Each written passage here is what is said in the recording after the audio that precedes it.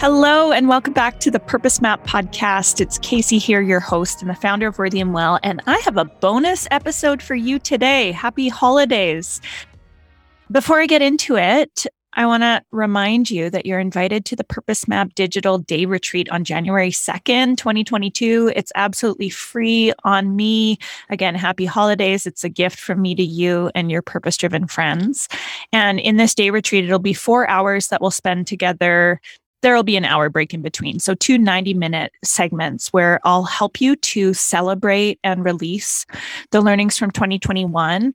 Call in what's aligned for you in 2022, including, connecting you with your core values, your core desired feelings, your core desired results. And what I think is one of the most important parts of this is helping you to connect with other purpose-driven humans.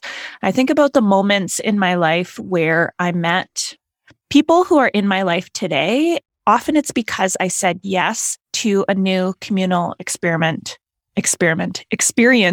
that is also an experiment.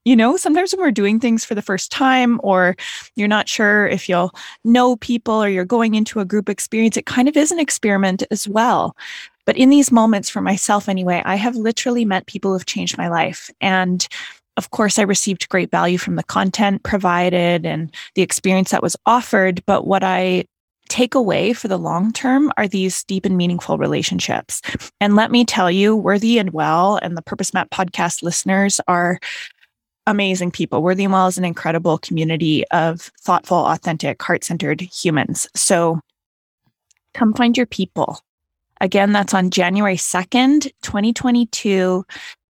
The Purpose Map Digital Day Retreat. You can sign up using the link in the show notes. Okay, so I said that this was going to be a bonus episode. It is. Jeannie, who I introduced you to in the conversation about love, sex, and intimacy. Well, after we ended that recording, we continued to talk. And I was like, there just has to be a part 2. So a few days later, we hopped back on and continued the conversation. Jeannie shared more about that training that she introduced at the end of the last episode, the training that merged spirituality, sexuality, shamanism, and erotic experiences to help people heal and explore their relationship with their bodies, their sexuality, etc. So I was definitely super curious about that and asked Jeannie to share more details, which she, of course, did. And what really came out of this episode that you're about to tune into is more of a conversation around the nuances of how you trust yourself and how you determine what your needs are and ask for those needs to be met. When we talk about letting our bodies lead and connecting with body wisdom, inner wisdom, understanding our own truth, the process is always about connecting with what it is that you need. What is your aligned way? What is the wisdom that comes from you, And when you're in a intimate, vulnerable experience or in a sexual experience, sometimes I think there's an amplification of the importance of honoring your needs. It's in those vulnerable moments where it can be really hard to ask for what you need or what you want from, say, a pleasure perspective. And so Jeannie in this episode shares more about how in this training that was intimate and kind of triggering and, brought up a lot of opportunities for personal growth and development, how she discovered for herself what was true versus what was fear, what choices she wanted to make, what she needed to feel safe, as well as how her body and her body wisdom guided her to releasing what she called a blockage, blocked energy. Anyway, so many details around that, more on sex and sexuality and intimacy and love. And I think even more than that, empowerment and how you trust yourself. And this is how this is all connected. The Purpose Map is about helping you to become more of who you are and to do more of what you need to or want to as it relates to your health, wealth, relationships. It starts with you connecting with yourself. And so we're just exploring a bunch of different pathways to help you be more who you are, to help you self-actualize. And so this is one of those pathways. Anyway, I'm so delighted to bring back to you Jean Noonan, my dear friend, for another casual conversation, continuing along the same lines of this topic of sex and intimacy and maybe personal growth and autonomy that can be experienced through the explorations around sexuality. I hope you enjoy it. Here is Jean Noonan. Here am I. Here we are, continuing the conversation. Where did we leave off? I have no idea. Okay, here's what I recall. At the very end of our last conversation, you started to speak of this training that you did, the sex training. and then when we hit end recording, you said something to me that stuck with me that I wanted to pull back into the space. You said to me that the training could have been dangerous for some people. Oh, yeah. Tell me more about that. There was a lot of trauma release, which is so beautiful that people have a space in which to release trauma. But with 65 people, and 3 incredibly talented, gifted, and experienced facilitators. And then we had 12 assistants. Someone's going to get left behind. Someone's going to not get what they need. And I was trying to feel into, I really struggled. It was an interesting thing for me to observe. I didn't quite struggle with my trauma releasing. I struggled being in such an environment with such dense trauma release, actually. There was times where I was like, this is not serving me to be here. I've worked so hard for many years to find peace in certain areas. And actually now I'm just surrounded by trauma again, and that for me started its own narrative in my head of, are you bypassing? Are you trying to run away? But just the words I just said, it was in my head. And when I felt into it in my body, I was like, this is not serving me to be here. And like anything that's profound and powerful, if the right support and integration isn't there, it can be dangerous, I think. So I was trying to feel into how it would have been for me a few years ago. And I think it would have been quite traumatic for me a few years ago.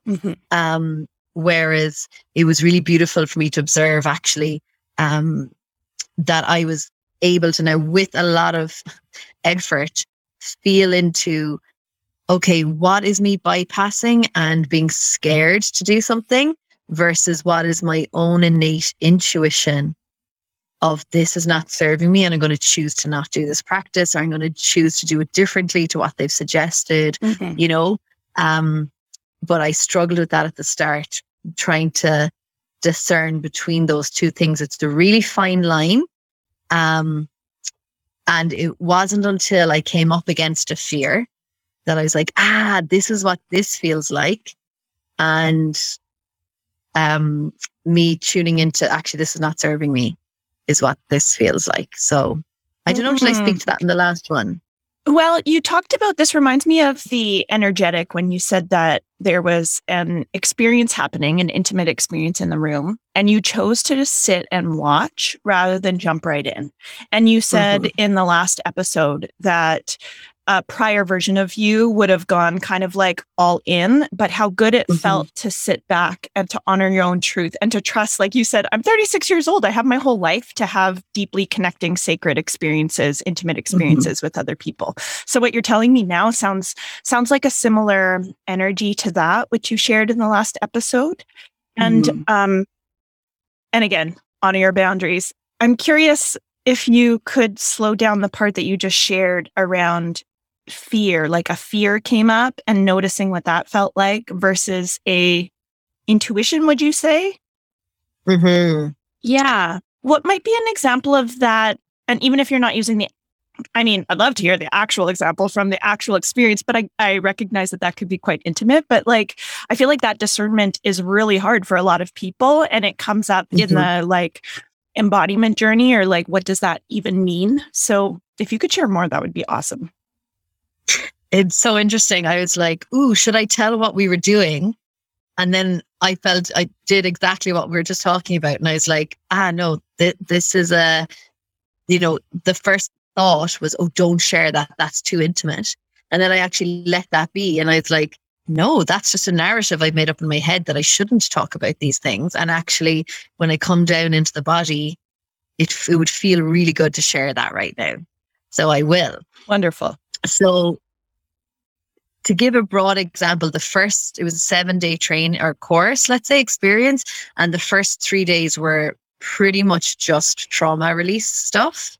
And then the following 4 days were more exploring pleasure in all its senses. Okay, slow that down. What does that mean? Like some people, I'm just imagining a listener being like, I don't even know what trauma is. I don't even know what trauma release is. I've never done anything like that. I've never done somatic work or body-based work. You know what I mean? Like, I know we're kind of in the deep end right now, but like trauma release work, like, I don't even know what you mean when you say that. Like, what does that look like? What did you do? Take me in there.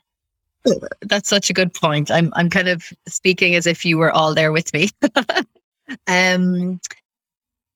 Different practices like guided breath work, sharing circles,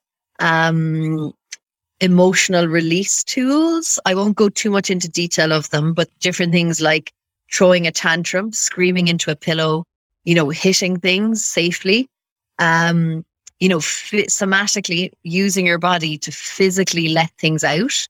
A lot of sound work, a lot of screaming, roaring, crying. There were times in that room that I thought I was in an exorcism, Funnily enough, there were times in that room where it reminded me of being with my niece and my nephew. And if anyone has the privilege of being around young children, they make a lot of noise. They run around screaming for what might appear like no apparent reason, but they're literally releasing things that would otherwise get trapped in the body, So we were being guided to do lots of those practices. The sharing circles were really intense. People sharing about abuse, rape, loss of parents, loss of children, like really, really deep-rooted stuff that they may have ordinarily been really afraid to share. Yeah, I don't know. Does that give you an idea of the trauma work, kind of? That helps so much. Thank you. Yeah. There was a lot more than that, but that gives a kind of an example. Yeah. Yeah. Right. So you were starting to share that this is a 7-day experience. The first 3 days you said were like trauma release. And now I think we have a sense of what that means. And then the last 4 days were more about pleasure, tapping into pleasure. So back to the question that I asked you was around like fear. A fear came up, and then it made you discern what is a fear and what is true. And you were about to share a little bit more about that. Yeah. So for the first few days, I just felt exhausted, drained. Like there was one particular moment where I was just lying on my back, almost in Shavasana, like a peaceful pose. And I just felt such deep peace. While pretty much the other 64 people around me were like throwing tantrums, screaming.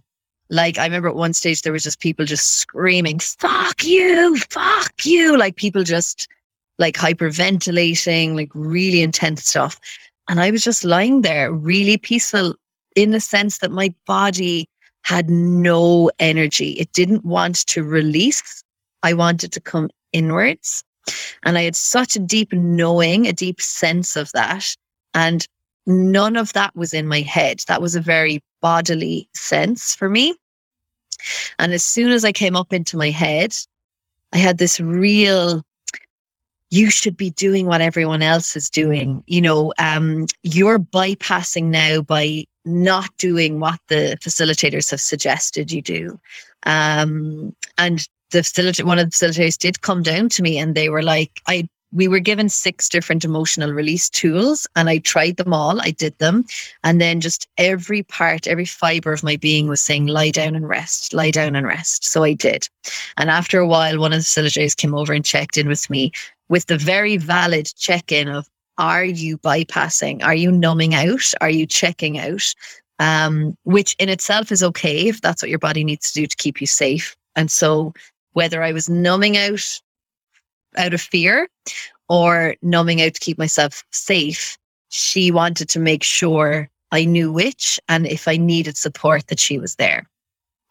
And so I was in this narrative in my head of, I should be doing this, I should be doing this, I should be doing this.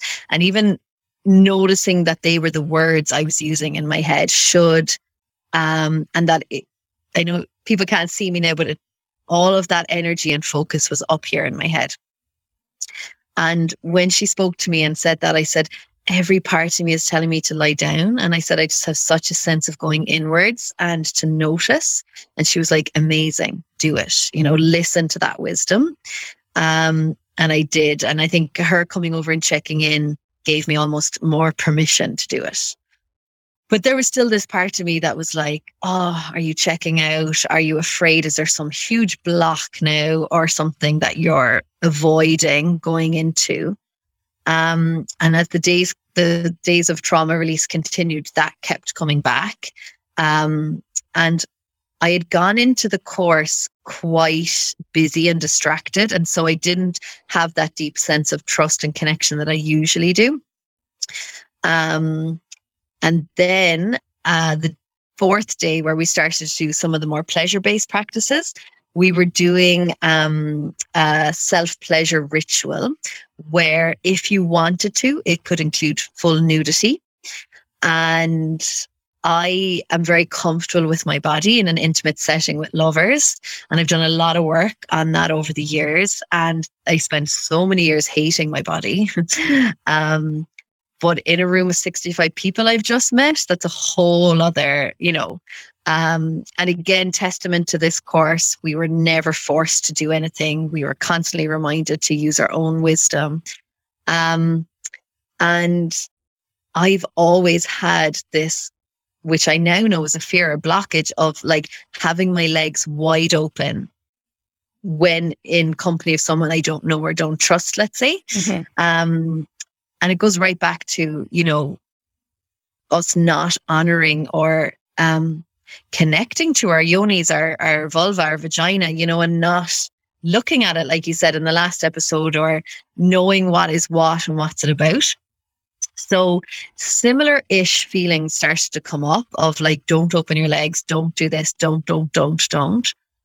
And because it's such an intense container, I got really confused. I was like, what is this now? Because it did feel slightly different.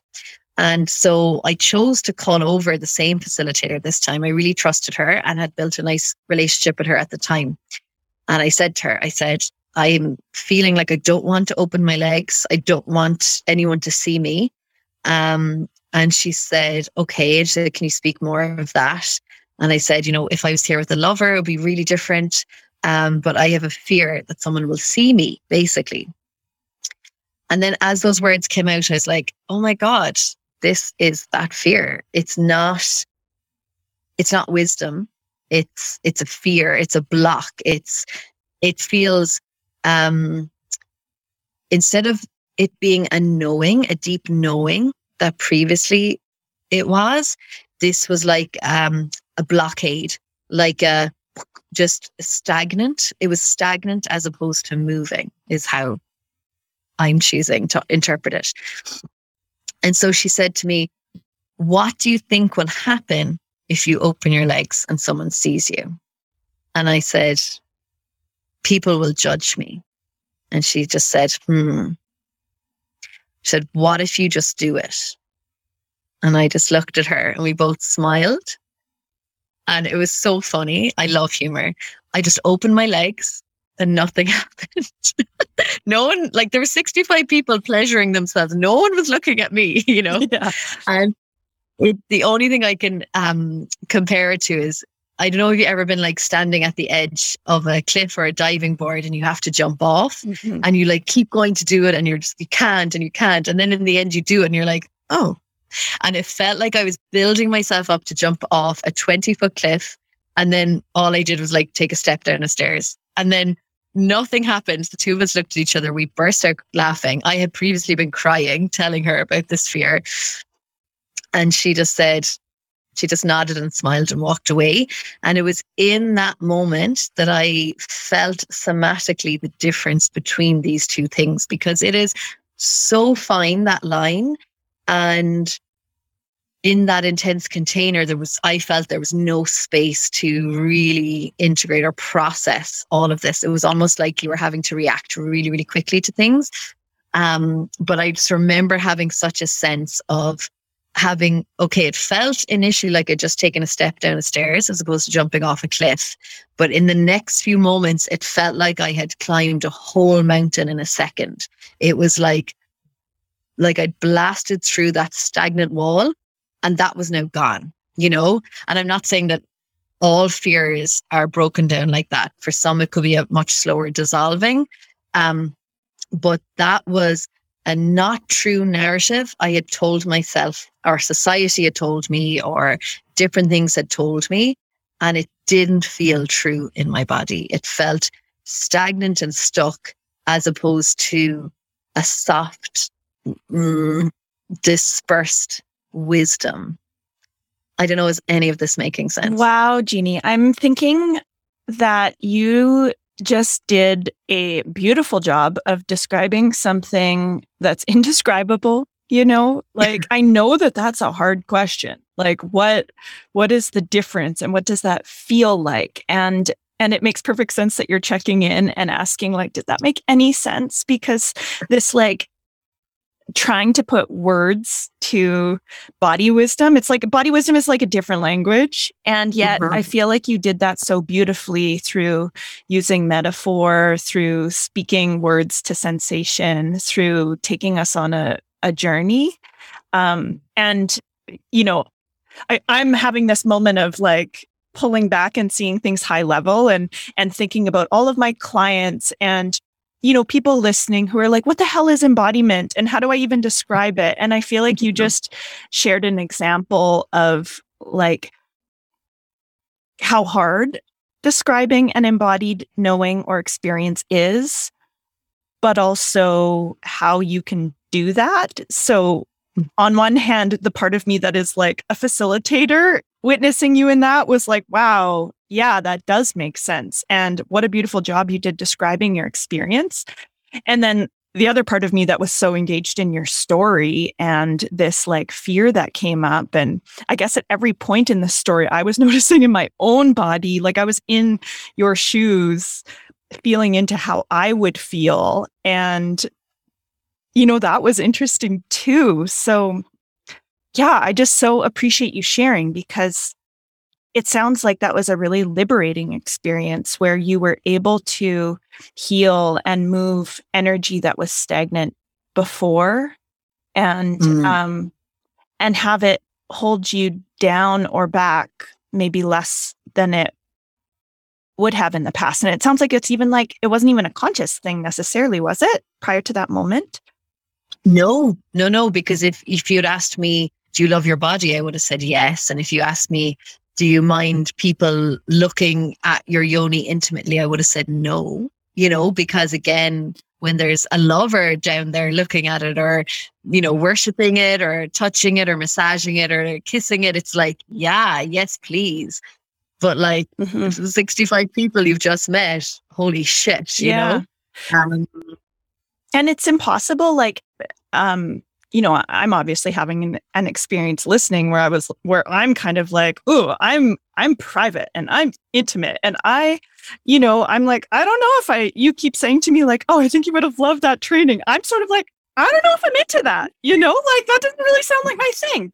And it's easy to say when you're not in the experience too, right? Mm-hmm. Because there are other things like I think the container really matters and the safety that you feel in your body and the context matters. And it's impossible to imagine how you would feel in that type of circumstance. It's possible for me to imagine how I would actually feel in that type of circumstance. And I wonder if how I think I would feel is actually how I would. And, like what my reaction actually would be in that moment if I were in your shoes.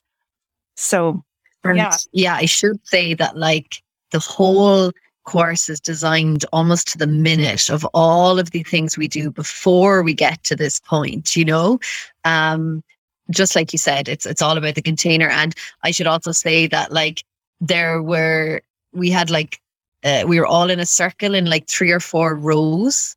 So there was people who you could choose where you wanted to be. And so if you're at the back, nobody saw you. There was people fully clothed. There was people fully undressed. There was everything in between. Mm-hmm. There was people dancing naked in the middle. There was people curled up in the fetal position with a blanket over them at the back. It wasn't that we had to open our legs. It had to touch yourself. There was none of that. It was like, we're going to create a space and your goal is to pleasure yourself. And again, for some people, that was literally being wrapped in a blanket at the back of the room, Yeah. So yeah. And also it was like kind of it was just breaking apart that pleasure has to equal sexuality bit. Right. It was like, yeah, how do I pleasure? That makes perfect sense. And also remembering like nobody's being shoved in that room. Each person that was there consented to it, paid for it, planned for it, read all of the documentation and beforehand, right? Like, so yeah, I think in those experiences, you said something earlier that was really wise and I think is worth highlighting. And I'm forgetting your exact words, but something to the extent of how, just how much integration matters. Like these really powerful, any profound experience is only as beneficial as its capacity to be integrated in your real life. Like I'm thinking of other examples in the spirituality space, like people who do ayahuasca retreats or have psychedelic experiences and they get these like massive illuminating moments, but then they have no idea how to integrate it in real life. Or even, you and I met in an ashram in India. That's an intense and profound experience. And like, thank goodness there's so much like conversation before we went home about what integration could be like and feel like and what supports we could access in that process, because that integration is just so, so, so important, especially in these moments when you're in a bubble, you're in like a contained bubble exploring something. But then at the end of the day, you need to go back home and go back into where the maybe triggers are, the environment that is typical for you is, or the partners or the lovers or the family members or what have you that you need to engage with. So, yeah, I think, and go ahead. Bearing that in mind, like my lovers weren't on that training with me, and there were people there who were in partnerships and, funnily enough, one of my lovers, her friend said, oh my God, you and Jeannie must be having wild sex since she came back from that training. And the two of us looked at each other and we burst out laughing because there'd been 3 separate nights that she had come over and stayed with me where we had literally just cuddled in bed because I was so exhausted and, I was still processing and integrating so much of this stuff.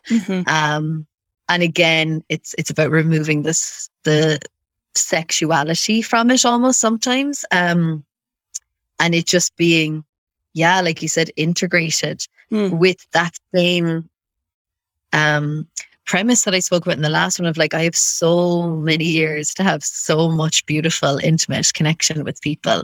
There's no rush now, and it is something that I did give feedback on, was that I personally felt like we didn't have enough time for moments of integration throughout the course. It was a very intense, almost every minute was scheduled kind of thing. And that really works for some people. It doesn't always work for me. And I went in tired and actually sick as well. I had a cold, so I found it really challenging. But I think that's another reason why I feel like it's not for everyone. And it's not for everyone at different stages of their life, you know? Yeah. Because if you don't have the awareness of knowing that, that's when it can become dangerous, you know? Yeah, totally. Yeah, that makes perfect sense. Thank you. That offered so much context to that like one-liner that you shared with me after we stopped recording about it being dangerous. Like, obviously I could imagine, you know, like I'm like, yeah, no shit, that could be dangerous. Putting a bunch of strangers in a room to do something super intimate around sex and sexuality, which is like really triggering in the first place, you know, like it makes so much sense. And I can also see how done masterfully, it could be healing and empowering and illuminating for people. And I'm like so grateful for people like you who give that type of feedback of like more integration. Like there's a maturity about that. It makes me think about when we were in India together and our like cleanse experience.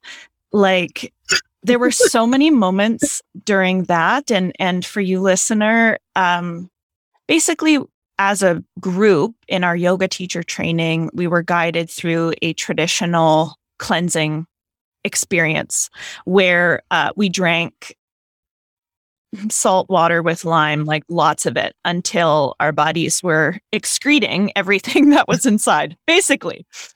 Violently excreting. Yeah. And I had so many different experiences within that were maybe energetically mimicking what you spoke about in this training that you were just in, where having a background of having an eating disorder that is very much in recovery, like it's been so long and I've done so much work around that, but also being a registered dietitian, working with people around their relationship with their bodies and food, trying to dismantle like diet culture messaging and living in the ashram in my room with a roommate who had struggled with disordered eating for a big chunk of her life in a very serious way.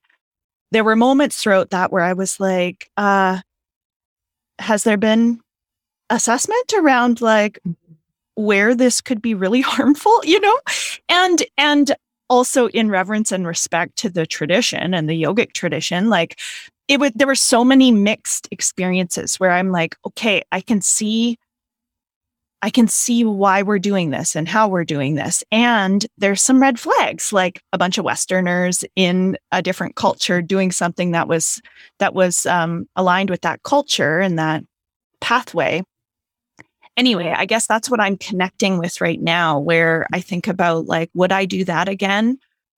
It's easy to say outside of the situation if I would or I wouldn't, which I might have a different perspective if I were back in that container. But like, I think no, you know, and yet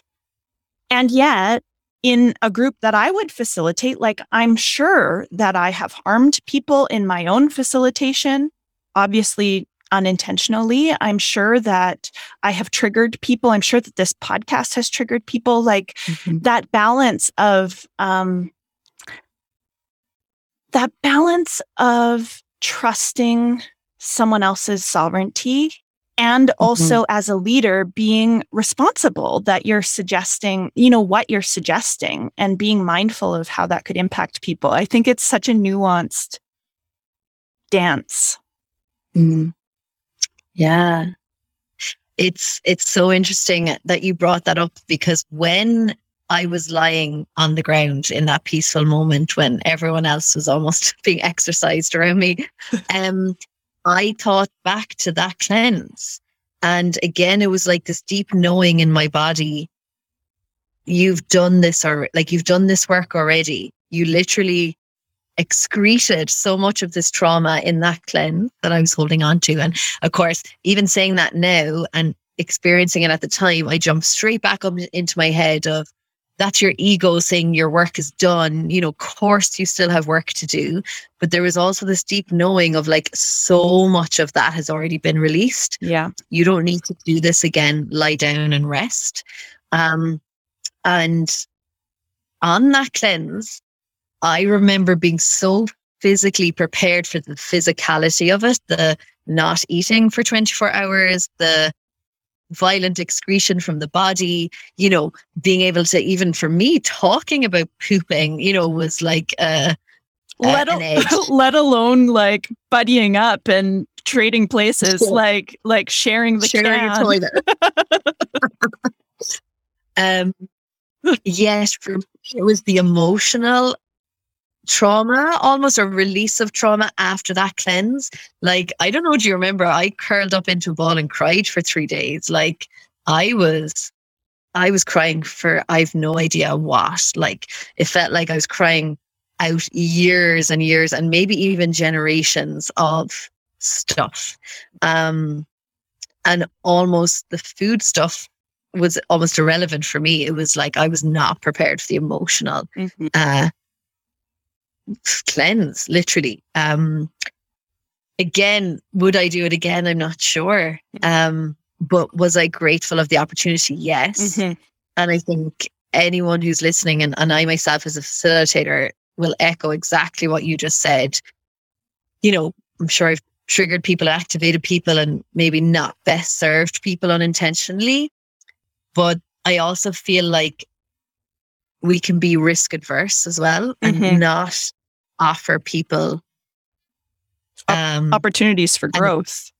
And experience. And for me, so much of, I think, what's important is, first of all, helping people have their own autonomy, discover what that is, help them feel into it, help them go through experiences where they get to decide, constantly encouraging them to listen to their own body. Because you and I know from teaching and facilitating, you can say something 10 times and people will still say, oh, I felt like I should do it because everyone else was doing it, Yeah. And so it's almost like creating a space with your words, your actions, that people know that whatever they choose to do is valid and okay. Yeah. And really truly being in that space, really truly having that trust. And I guess the reason I'm reiterating that, I'm thinking about a retreat I was in Southeast Asia, where the facilitator, to be frank, and this might sound judgmental, but he was so up on his spiritual high horse that like he spoke words of like, trust your body. But if we did anything that was outside of what he wanted, it was like, I was like, this is not a true embodied facilitator, And I think there are a lot of those types of people in spiritual spaces who actually haven't integrated their own work, and that to me is dangerous. Yeah. It's so interesting. I'd love to tie this back into sex, if that's okay. Please do. Please bring us back. Talk about consent and needs. And yeah, exactly. No, that's what I was going to say. Anyone listening, I hope you haven't been in this situation, but I'm pretty sure most of you will have been, where someone says something, but they don't mean it. Yeah. And you don't feel like you can say no or yes. And to me, consent is so much more than words. It's energetic, it's movable, and constantly changing. Now, where do you draw the line with, interrupting natural flow with, are you okay? Is this okay? Can I do that? Obviously that's like, I always say consent is sexy, but someone constantly checking in isn't that sexy if it's kind of performative as opposed to actually genuine, Right. Yes. That feels so key, performative compared to genuine. Talk more about that. For sure. Again, it's so hard to put into words because it's a sense, it's beyond words. It's a feeling. I have an example. Please. I'm just thinking about a recent experience in dating with a man where it's like, oh crap, I thought I healed this stuff. It was like I was on another cycle around in the bubbling up of my own sort of trauma with men in particular, where my nervous system felt unsafe with him. Like it was activated. My body was saying no. And he looked me in the eyes and he said, you're safe with me. And I looked him in the eyes and I said, I'm the one who gets to decide if I'm safe. And my body says I'm not safe right now, you know? And it's like, and I also wanted to assume generously, like I trust his intention. He wanted me to feel safe for sure. And I trust that those words came from a genuine place, but he didn't get to choose if I felt safe. And in some ways, like, I think if I were to slow that down, that felt a lot like when I was in a relationship where there was a lot of gaslighting, where someone was telling me what my vision of the relationship was, or someone was telling me how I should be feeling, but my body was experiencing something different. And I didn't have the wisdom that I have now in that relationship. And I stayed too long in it, and it was emotionally abusive, and it really fucked with me, and it made me feel small, you know? And it also showed me how to better trust myself, how it also set me up on a journey to understanding body wisdom on a whole other level, to like sensing red flags, you know, because that is such a felt sense experience. And I think about, like circumstances of non-consensual sex, not good, right? Like where you say no and someone's like, oh, okay, and sort of like back off and then come on to you like right away. I'm like, did you just hear me? Like, I'm telling you. So it is so tricky and nuanced. What comes up for you? So when you were saying, when that person said to you, you're safe with me. Personally for me, because I've been in a similar experience where a guy I was seeing I felt so safe with him initially. And then things kind of started to break down, and a really similar experience. And he couldn't comprehend when I told him I didn't feel safe, that I wasn't talking about physical safety. So he wasn't, inappropriately touching me without consent. He was never physically or sexually abusive to me, but I didn't feel emotionally safe with him. And he could not comprehend that. Now, I probably have better language and stuff to explain it now. We were both in a tricky place.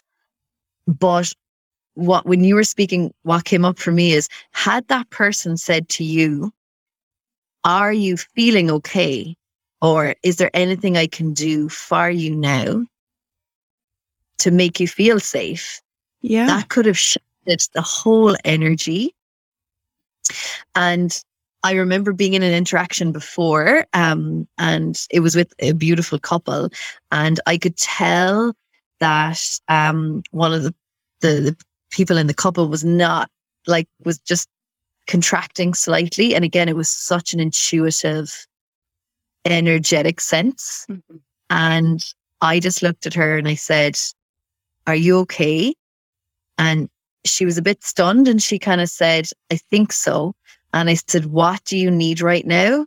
And she took a big, deep breath, and she said, I needed you to ask me that question. I'm feeling okay now again. So I didn't tell her to do anything or tell her to feel anything. I checked in to see how she was feeling, and knowing someone was checking in with her to see how she was feeling, and that deep breath of being present, instead of maybe going off into fantasy land or something, you could just see her whole energy just dropped down into her body. And I didn't consciously say those words to make that happen. Again, it was just intuitive. Right. And I just always remember her words. She just said, I needed you to ask me that question. And her partner looked at me as if I was some sort of magician, but I hate to gender it, but often women are more intuitive with the energetic side of things. But you could see him just observing and taking it all in, which I feel like they've brought into their relationship now as well, which is beautiful, you know?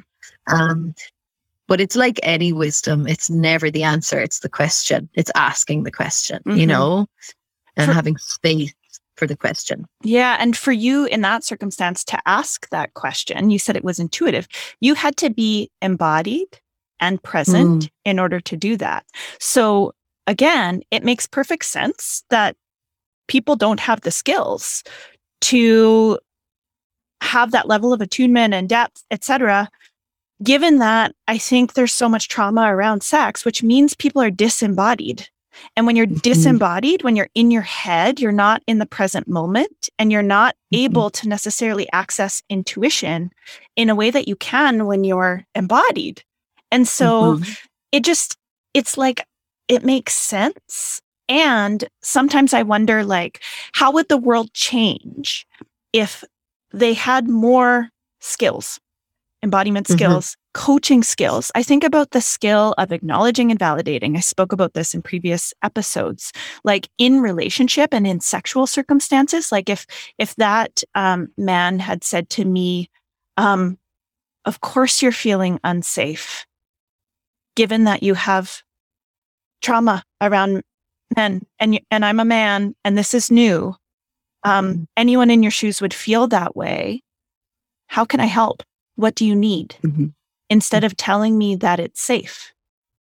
You know, it's like, wow, what could change if we were embodied and able to access our felt sense, able to trust it, able to act on it, able to have skills to ask questions. I think we'd be able to lean into these vulnerable moments with more care. Yeah.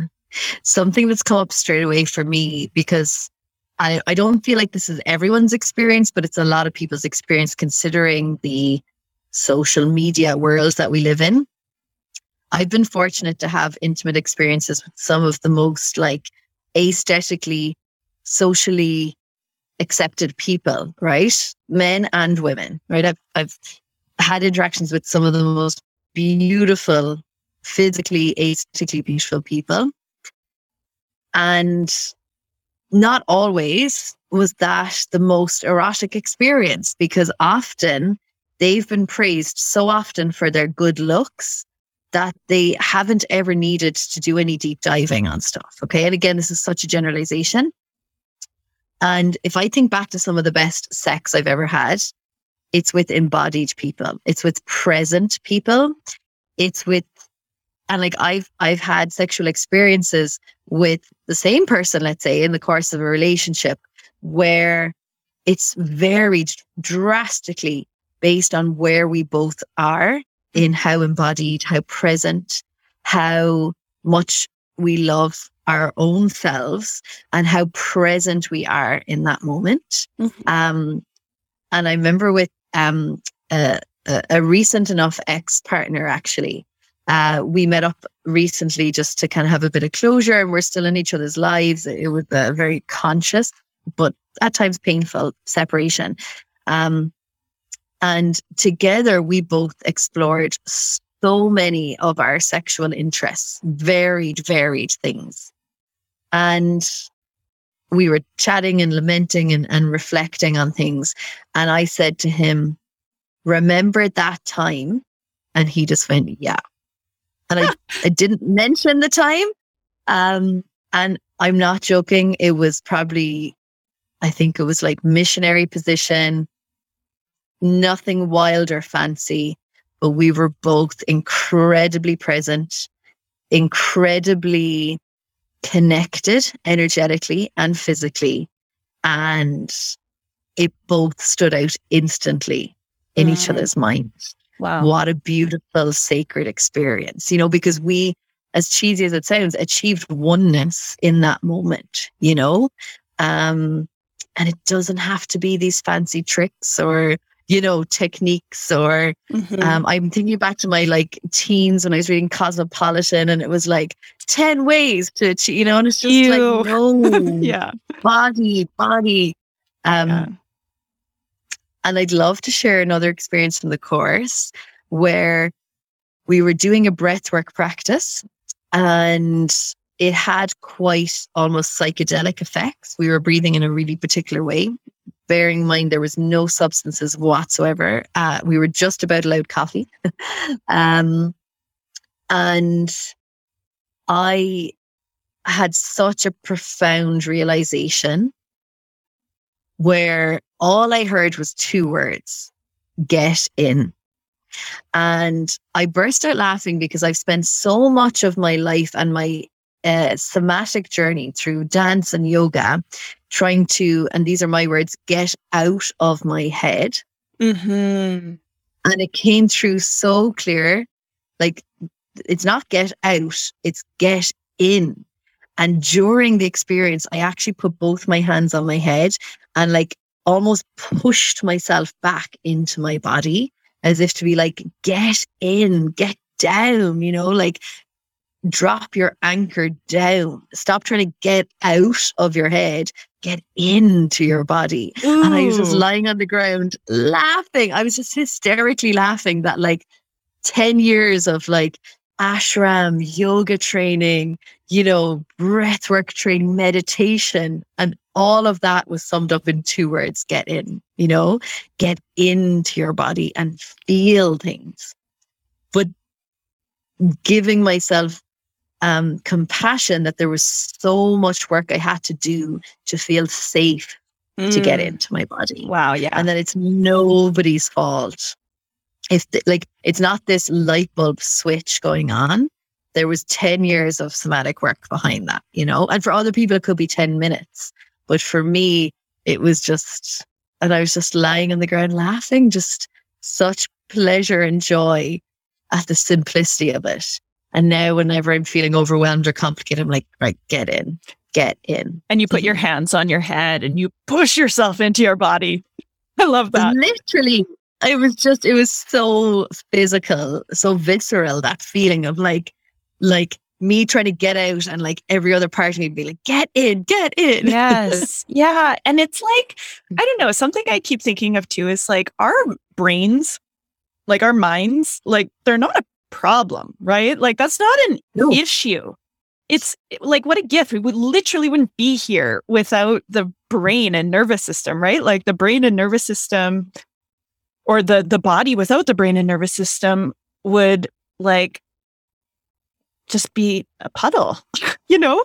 And the brain and nervous system without the body would have like nothing to sense. Like it's integration. Mm-hmm. It's just that like the body is left behind so often that I think we have to bring focus to it. And sometimes that language of like, get out of your head, get out of your head, get out of your head can be just like so common to say. But I love this, get in. And I almost have this visual of like, most of us do start in the head, kind of like our culture kind of trains us to be in the head. So that sort of pushing down is almost like drop the awareness in an integrated way from the brain into the body. Yeah. And just like you said, it's not a problem to be in your head, but if you're constantly there and ignoring the body, yeah, that's when there's an issue, you know? And there's a damn good reason why. And you spoke to this, like if it's not safe to get in to your body, which it isn't for a lot of people because our bodies store trauma, painful experiences, like we need to approach that work, this work, embodiment work, with a level of care and tenderness because it isn't necessarily easy. Mm-hmm. I'm having a moment. There have been different points throughout our conversation where I'm thinking of the person listening who is like, whoa, I'm so not there yet. You know, like you and I are having this conversation, Jeannie, and you're talking about this training where you're spending 7 days in a place with strangers where nudity is involved. Like, I can imagine that some people are like, what the fuck? I could not imagine ever even considering that. Like, help me, please, just like be able to have an honest conversation with my partner that I've been with for 30 years. You know, like I think about clients that I have where it's like, that's where they're at. And we both have the privilege and also have done so much work to be able to like get in and get in and get in and get in and go deeper and deeper and deeper. And yet I think it's so normal to be like, can I just have one conversation with my partner that I've been with for years, let alone feeling this like ecstatic, pleasurable sexual experience. And I guess I'm kind of like wanting to step into that person's shoes for a moment. And yeah, I'm curious. I see you closing your eyes, like stepping into that person's shoes. Like, what might be the very first step to getting in? Straight away, what's come through for me is that this isn't the only way, the way I'm sharing with you guys now. This was my experience on this course that I chose to do. But also, there was a part of it where, again, nudity was always optional, and it wasn't perverted nudity, okay? It was like, look at this sacred gift that God, Allah, the sun, the moon, the universe has given you of this physical body, this absolute miracle. Mm-hmm. If there's blockages, clothes can often be, I'm just going to cover up and hide. So if you're wearing clothes consciously, and of course, if it's cold, it's fucking cold. You got to put on some clothes. Yeah. But in a way, it was a very tangible way of like, let's remove all of these barriers. Let's remove all of these things of like what it means to be man or woman. Let us all be equal in our divine humanness.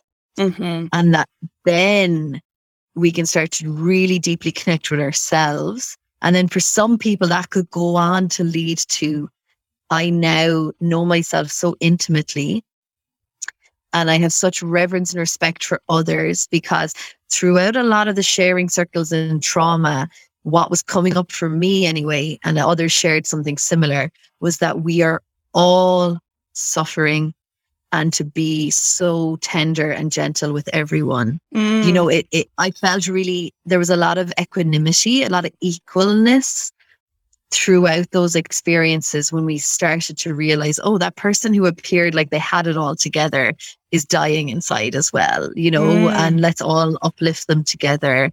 Or even around, there was every age from 21 to I think 70 was the oldest person on the course. Oh my gosh, and there love was that. Probably a third of them were over 50. Wow. And there was a moment where there was a lot of young, very attractive, nubile bodies, let's call them. And there was one moment, I remember looking over at this woman. She said 4 children. She's in her mid-50s. She used to be a dancer. She has a phenomenal body for her age. And she had shared how much she loves her body, that it has birthed 4 children. It keeps her strong. She's mobile. And there was a time when I looked over to her and I was like, wow, I am so attracted to watching her body move, because she was so in her body versus, what society might tell us is a lot more attractive body of a young 21-year-old who is checked out, who doesn't think they're worthy. And so I've kind of gone off track a little there, but I suppose my point is that I kind of went into this course not actually knowing a huge amount about it. Something told me to do it and I trusted. And that's always how I've done courses, including the one where I met you. So I'm very grateful for that.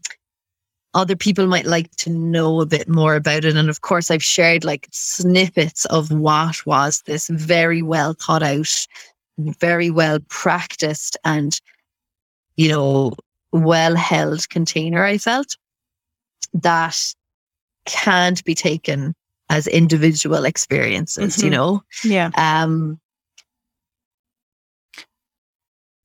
But to answer your question of what would be the first step, again, the answer is get in. What is it for you that is preventing you getting in? And maybe starting there. Whoa. And actually, it could be starting with the hand. I don't know why that's come to mind. Is like, can you feel your hand? For a lot of people, this is a safe-ish space. Like asking them to feel into their genitals could be really difficult, but like, what does it feel like to be your right hand? Mm-hmm. And maybe you'll just go from there, Mm-hmm. Both Jeannie and I right now have our hands in front of the camera, and we're literally just like running each of us are running the thumb over the fingers and just like making fists and opening up the palm. And I'm taking my left finger and kind of like, ooh, sort of tickling the center of my paw. And it feels kind of nice. Ooh. Yeah, I love that. And Jeannie, even as you were talking more about the course and when I sort of zoom out and think about the themes that have been revealed through these two conversations, here's what I keep hearing us speak about. This comes back to when we pulled that Mary Magdalene card in the last episode at the very beginning.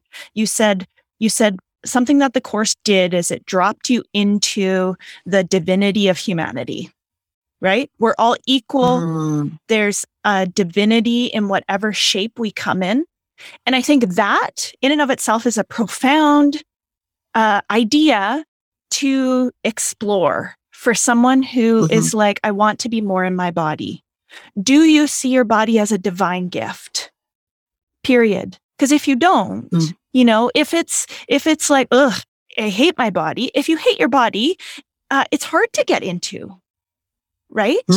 And it's maybe possible, but maybe explore that. What does that even mean? What might it mean to see my body even a tiny bit more like a gift? I think that's one big theme that I think is coming through in this training. What you just said about the hand, explore your own hand.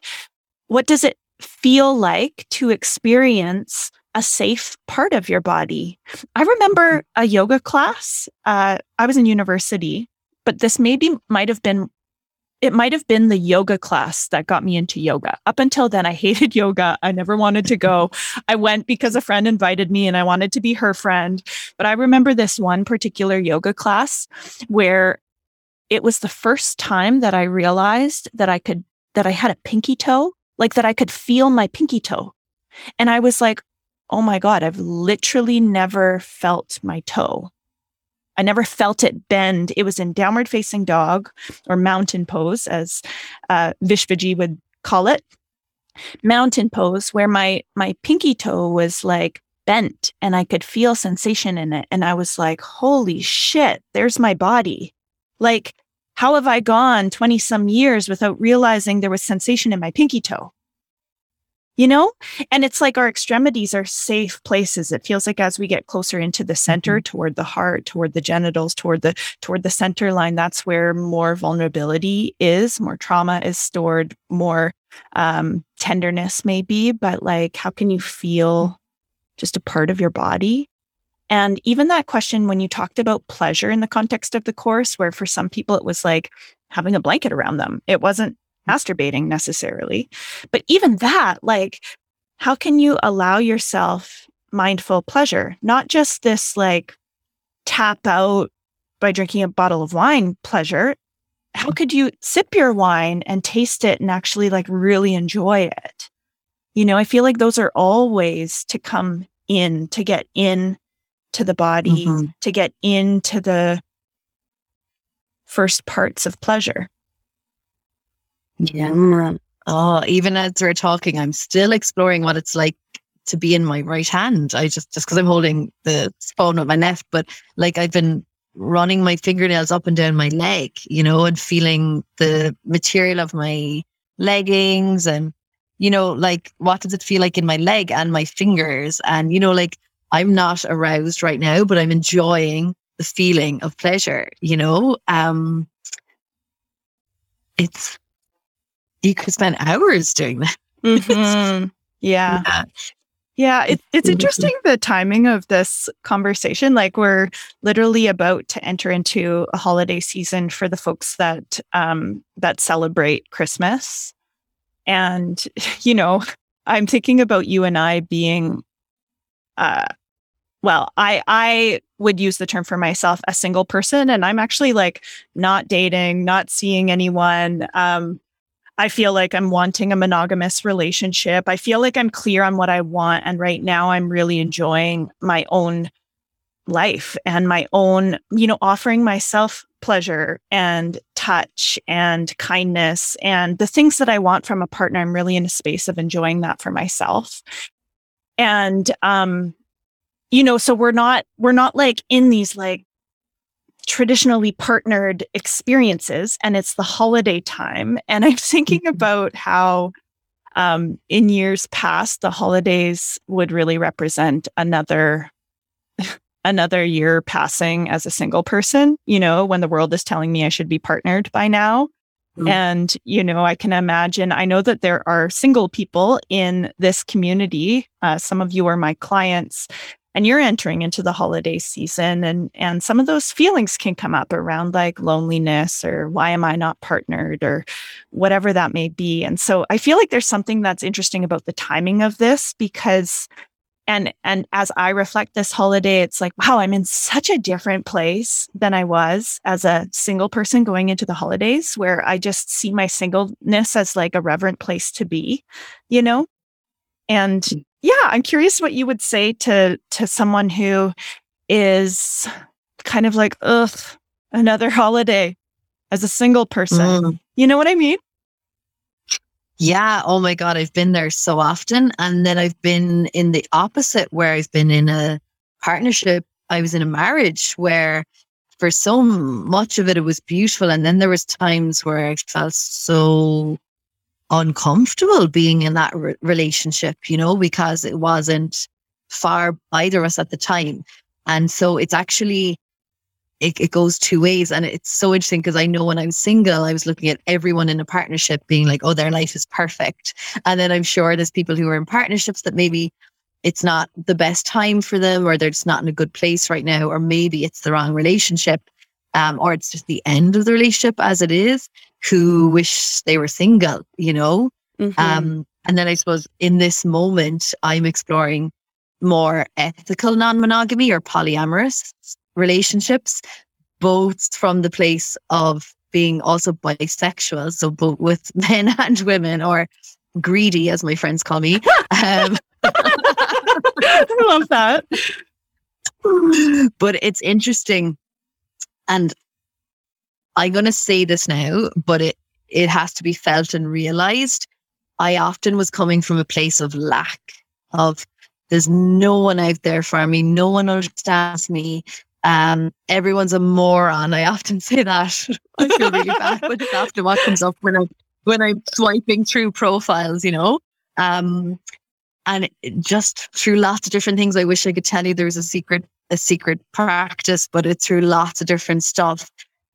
I came into more of an abundant mindset around pleasure in general, and what it is I needed in my life. And you know this well, it's exhausting to do that for yourself all of the time.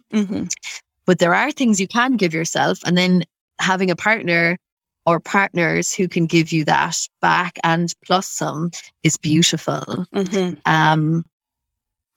But again, just to tie it all together, like, I think asking yourself what it is you truly desire, and start by, can you give even some of that stuff to yourself? And try not to give it yourself from a place of, oh, I have to do this, another thing I have to do for myself. But like, I'm going to really do this. Like, I'm still rubbing my hand up and down my leg, and it feels really, really nice. I love that. So can you pleasure yourself the way you wish you were pleasured? And then if and when you meet someone, you'll know so much better what it is you want. Yeah. And then maybe they'll surprise you also, in a supportive way. Yeah. We're meant to be with others. We're communal creatures. We're not meant to be alone. There's times you and I both love being on our own, but it's having the choice around being your own. Yeah. For me is what's important. Yeah. I want to double click on what you said about coming from lack into a space of abundance. Like we're in different spaces right now in terms of our types of relationships and even what we're wanting to call in. I don't know if you have the app, The Pattern. It's like a human design based app.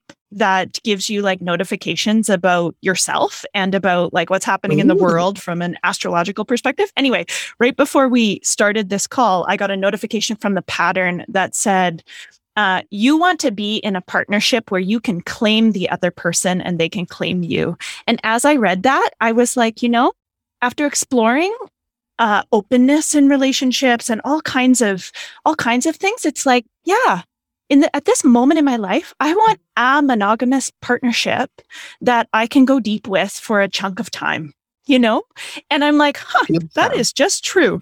And I used to come from lack where it's like, oh my God, there's no good people out there. Like, where are they? And now it's sort of like, well, if I exist, they exist. And like, we just haven't met each other yet. So let me just go on living my bad life. Like, of course they're out there. It's like the shift from lack to abundance is so beautiful, And yeah, I'm sure over the holidays, there'll be these little like niggles of lack that will come up. And I feel like strong in my conviction around like how I want to approach my life. And that feels good. Mm-hmm. Yeah. Oh my gosh. We I'm have so to happy. end again. Like, do we need a part 3? I'm down. Jeannie, I haven't mentioned this to you, but I would like to invite you, if you're free, on January 2nd from 10 a.m. MST, that's my time, to 2 p.m. So that would be what? 10 a.m. is 5 p.m.? 5 p.m. to 9 p.m. your time. So for all you folks in Ireland and Europe, I would like to invite you. I am facilitating something called the Purpose Map Digital Day Retreat. And I used to run these day retreats in person at a little studio that were really about using the Purpose Map framework to look at like life and connect with your core values, how you want to feel, what you want to call in for your life, and just like really deeply connecting with other beings. And I decided this year that I wanted to facilitate this online for our international community for free. Typically, I charge $500 for it, but it's a free thing that's happening on January 2nd. And I just realized yesterday that it's like January 2nd, 2022 is 22022. And I think that's kind of auspicious. It's a new moon. It's, I don't know, there's something that feels a bit magical about that day. So I'd love to invite you to join, and I'll give you the registration link if you'd like, and invite your friends. And as I invite you, I'm also inviting you, listener, if you'd like to join this digital day retreat on January 2nd. I guess that might be January 3rd in places like Australia. But I will make sure that I link that up in the show notes too. But are you free? Can you come? I think I can. I'm busy in the morning, but it'll be your morning, but my evening. Yeah, totally. Well, you don't have to commit to anything right now, but I just wanted to put that out there. My body thing, yes, and then I'll just see what my diary said. I love that. Final words before we close. Get in and enjoy your body. I love you so much, and I'll talk to you soon. Love you. Thank you for asking questions. You're so welcome. Thank you so, so much, as always, for tuning into this podcast. It honestly wouldn't be here without you. I hope you loved that episode with Jeannie, and that the last couple of episodes around sexuality and intimacy and all the things we spoke about were meaningful, and that you really received something from it. To integrate, how can you get in and enjoy? Those were Jeannie's last words. What would it mean to you right now to get in? And what's one thing that you could do over this holiday season for your own personal pleasure? I'll leave it at that. I hope to see you at the Purpose Map Digital Day Retreat on January 2nd. The link is in the show notes for you to register, and I can't wait to speak with you so soon. Next week, we have our final episode of the Worthy and Well Loved series. It's a live coaching conversation with a community member who is asking the question, how do I know if I should stay and work on this relationship, or if it's time to get out? So that's what you can look forward to next week. All right. Talk to you soon. Bye-bye.